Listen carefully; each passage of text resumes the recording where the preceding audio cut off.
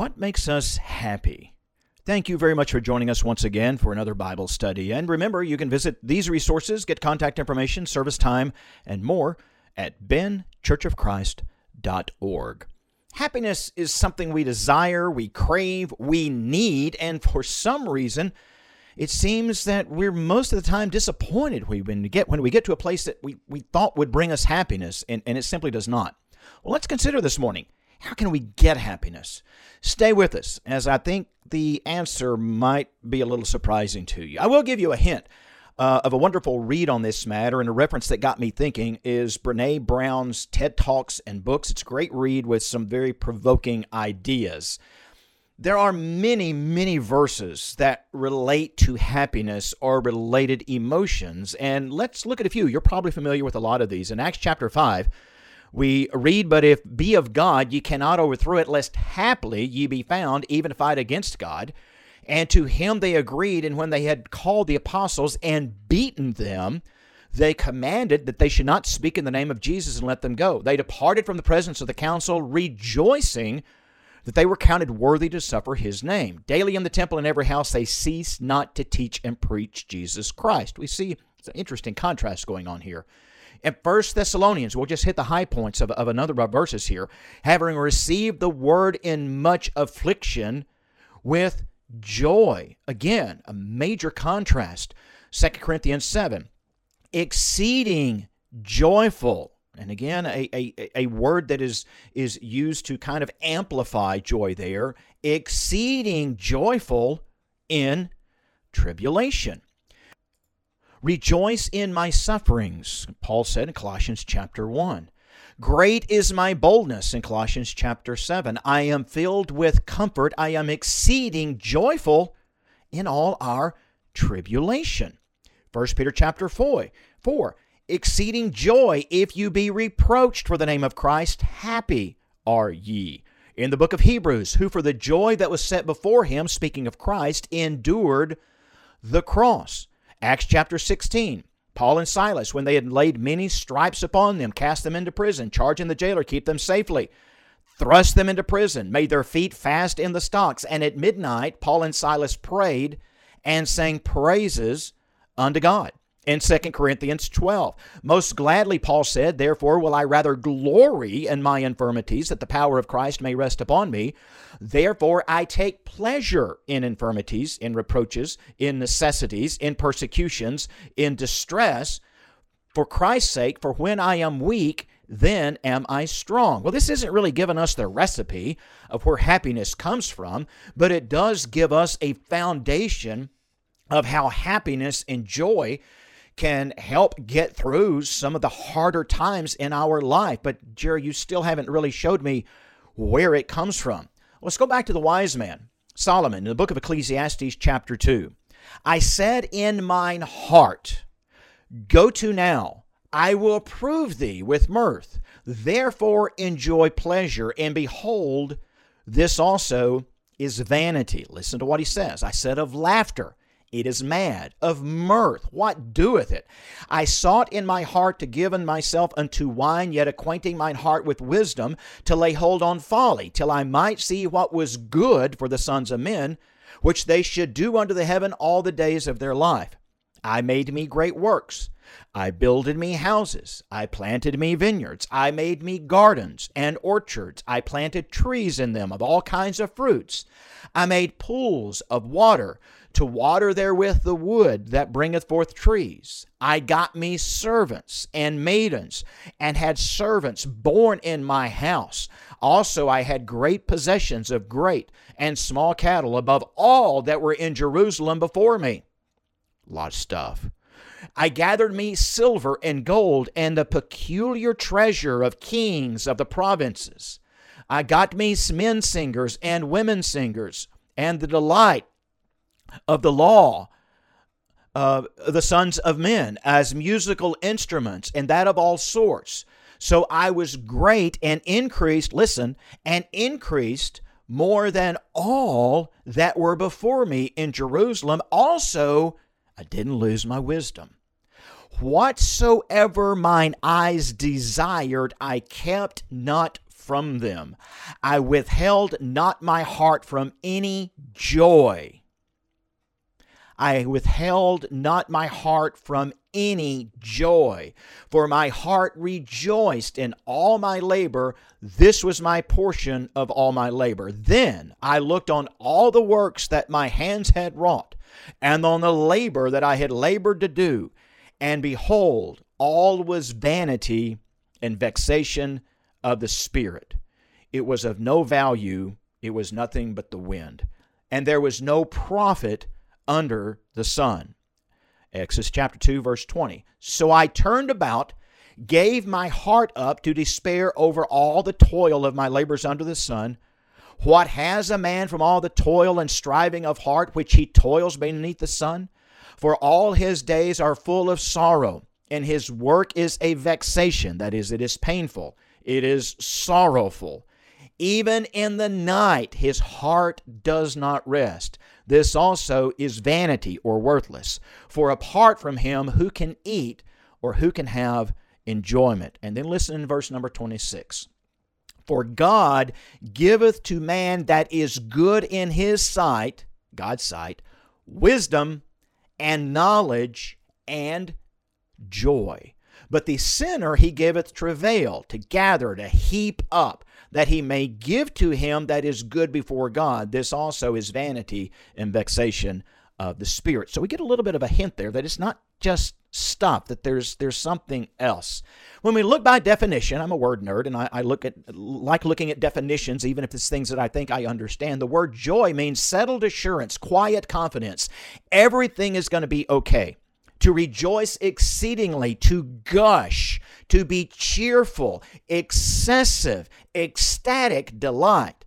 It is an emotion, it is a feeling. Joy isn't a decision or a conviction or an idea. There are some related words. Happiness is a feeling of pleasure because of favorable circumstances. Joy is a deep emotion of well-being and assurance, the cause of happiness or delight.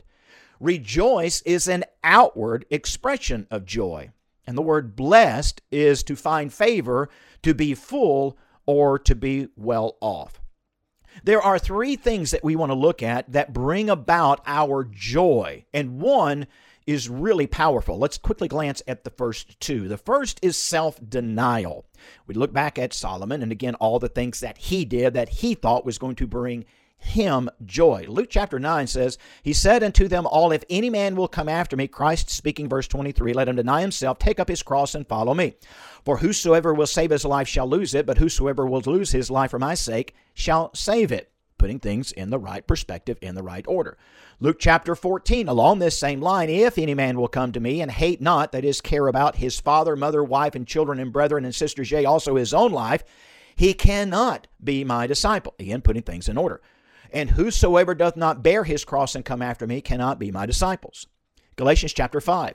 They that are Christ have crucified the flesh with the affections and the lust. And so not focusing on the lust of the flesh, the lust of eyes, and the pride of life, those things that bring us, we think bring us the most happiness, but in the end bring us the most disappointment. Those things we need to put in a proper order and not focus on the worldliness, but rather focus on the things that we have been told to focus on. Point number one, self-denial. Point number two, no whining. Do all things without murmuring. Philippians 2 and 14, that is grumblings and disputings. We can be a whiny bunch of people. Neither murmur ye, 1 Corinthians 10 and 10, as some of them also murmured and were destroyed of the destroyer. Remember, we talked a few weeks ago about the manna and how children of Israel were whining because of all of this manna. You would have starved without it, but they were whining because they were tired of it. Now, all these things happened unto them for ensamples, and they are written for our admonition. In Jude verse 16 from the Amplified Bible, these people are habitually murmurers, griping and complaining, following after their own desires, being controlled by their passion. They speak arrogantly, pretending admiration, and flattering people to gain an advantage. If we're constantly focusing on self and we're constantly whining, grumbling, complaining, murmuring, we're not going to find any joy. But the third one is the one that I actually put into practice, and I was shocked on the impact that it had. And that is the concept of being grateful. The term grateful comes from the Latin word gratus, which means grateful. It's the word that we get Eucharist from, or the Lord's Supper, and the word that we get thanksgiving from. A few passages of Scripture in 1 Thessalonians chapter 5. Rejoice always, pray without ceasing, giving thanks in all circumstances, for this is the will of God in Christ Jesus for you. In Philippians chapter 4, be not anxious about anything, but in everything, by prayer and supplication with thanksgiving, let your requests be made known to God, and the peace of God, which surpasses all understanding, will guard your hearts and your minds in Christ Jesus. That peace comes from where? Not being anxious about anything, but in everything, by prayer and supplication with gratefulness, thanksgiving. Colossians chapter 3, whatsoever you do in word or deed, do everything in the name of the Lord Jesus Christ, giving thanks to God the Father through him. Let the word of Christ dwell in you richly in all wisdom, Colossians 3, teaching and admonishing one another in psalms, hymns, and spiritual songs, singing with grace, that is thankfulness, in your hearts to the Lord. In Psalms chapter 13, it's a short chapter, but some very interesting questions come up. We read there, how long forget me? Talking to God, David did. How long will you hide yourself from me? How long will I feel this sorrow? How long will my enemies be allowed to prosper? Consider me. Please hear me, O God. Help me, or I die. My foes are rejoicing at their victory. Whining, complaining? Well, probably not quite that far, but certainly not in a good place. Listen to where he goes. Verse 5. Psalms 13, verse 5. But, means I'm going in a different direction. But I have trusted in your steadfast love. My heart shall rejoice in your salvation. I will sing to the Lord because he has dealt bountifully with me. All of those things, I'm still going to be grateful. I'm still going to be grateful. Another interesting point, our joy is ours. It cannot be stolen from us. Listen to John 16, verse 22. Now, therefore, you have sorrow, but I will see you again. Your heart shall rejoice, and your joy no man taketh from you. If our joy comes from the right things, not stuff, the right place, no man can taketh it from you. Let's go back to the passages we read in the very beginning. That's where it came from. There was joy that no man could take away from them by literally trying to beat it out of them. Our joy is burglar proof. It cannot be stolen away by anyone or anything. It is not elusively. It's readily found by those that pursue righteousness. It's listed as one of the fruits of the Spirit. Come unto me, all ye that labor and are heavy laden, and I will give you rest, Christ says in Matthew 11 and 28. My yoke is easy, my burden is light. The Lord said unto the individual that brought the talents back, well done, thou good and faithful servant. Thou hast been faithful over a few things. I will make thee rule over I will make thee rule over many things. Enter thou into the joy of the Lord. The joy we often think about is the joy in the life to come. That sacrificing self, putting aside the temporary happiness that the flesh can give, that we're pilgrims looking for the city. That is indeed our ultimate goal. But thanks be to God that while we are here, at the very core of our being, we can have joy that cannot be shaken, that can come even at the darkest of our life. And that concept of being grateful, just being thankful, can take us so far and change our lives so much. And I would challenge you in the next few days, just say thank you. Just be a little bit more appreciative of the things that happen in your life and see if this isn't indeed the truth. Thank you very much for joining us. We look forward to visiting with you next week at this time. Till then, we bid you a very pleasant good day.